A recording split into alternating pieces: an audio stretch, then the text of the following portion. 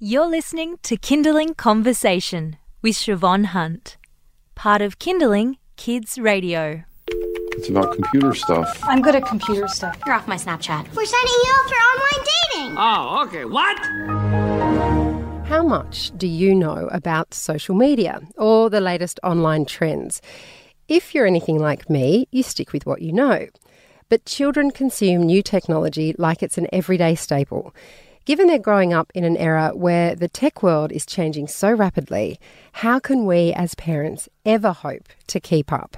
My next guests say that it's important for parents to be online educators. So I'm wondering why that's important and how on earth I do it, given my kids will likely be strides ahead of me when it comes to technology. This is part 3 in our series about online safety and children. This is Parents as Online Educators.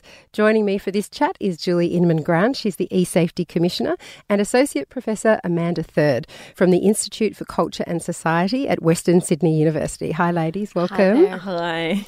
Amanda, why is it important for parents to be online educators? Aren't schools meant to fill this role? Oh, look, that's such a great question. I think we often do look to schools to provide this role, but I think that schools are not best equipped to do the very important work of negotiating your family's values and applying those in an online world. So as parents, we know, we do play a very important role in our children's lives. Sometimes it feels like when it comes to things digital that we don't have the right kind of influence, or we don't have enough influence.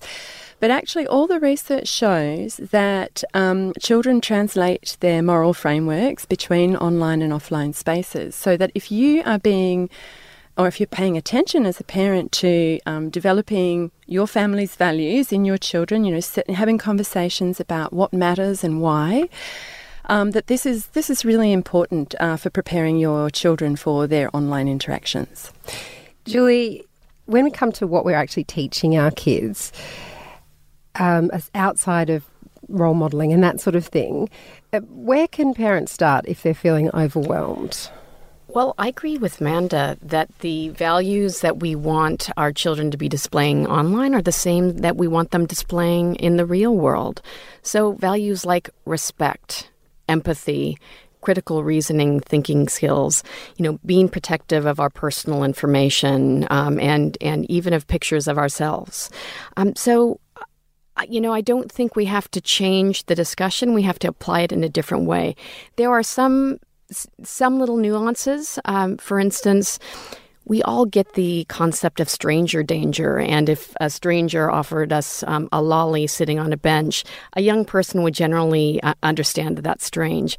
But where they don't have the same level of maturity and experience is online. They may not understand. They're not cynical and schooled in the ways of the world to know that there can be bad people out there that are trying to groom them or get to know them and may not be who they say they are. Following on from that, do you have any practical things parents can do right now after they hear this interview to become online educators? Right. Well, you know what? Engage your kids in a conversation about what programs they're using, how they're using it. Have they ever seen something go wrong, whether it's a cyberbullying incident or coming across content? It's really important for parents to stay calm and let them know that kids can come to them if they encounter anything that's concerning or inappropriate. Because the first thing a kid will do when he thinks that a parent's going to freak out if something happens and take away their technology, they're going to stay tight-lipped and they're not going to share. And we want to keep open and honest conversations with our kids about what's happening and help them guide them through those troubles if they happen to encounter them.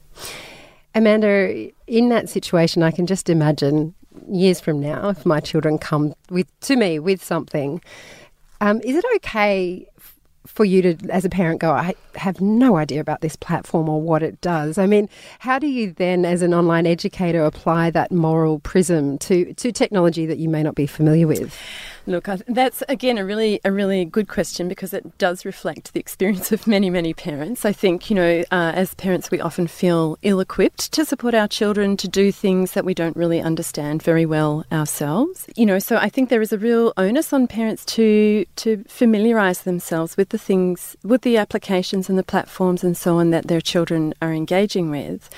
And in this sense, being an online educator is not a kind of didactic relationship where the parent imparts knowledge to their child.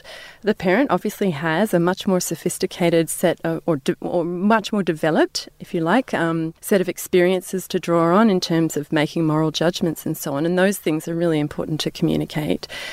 But when it comes to the digital, I think it's really okay for parents to kind of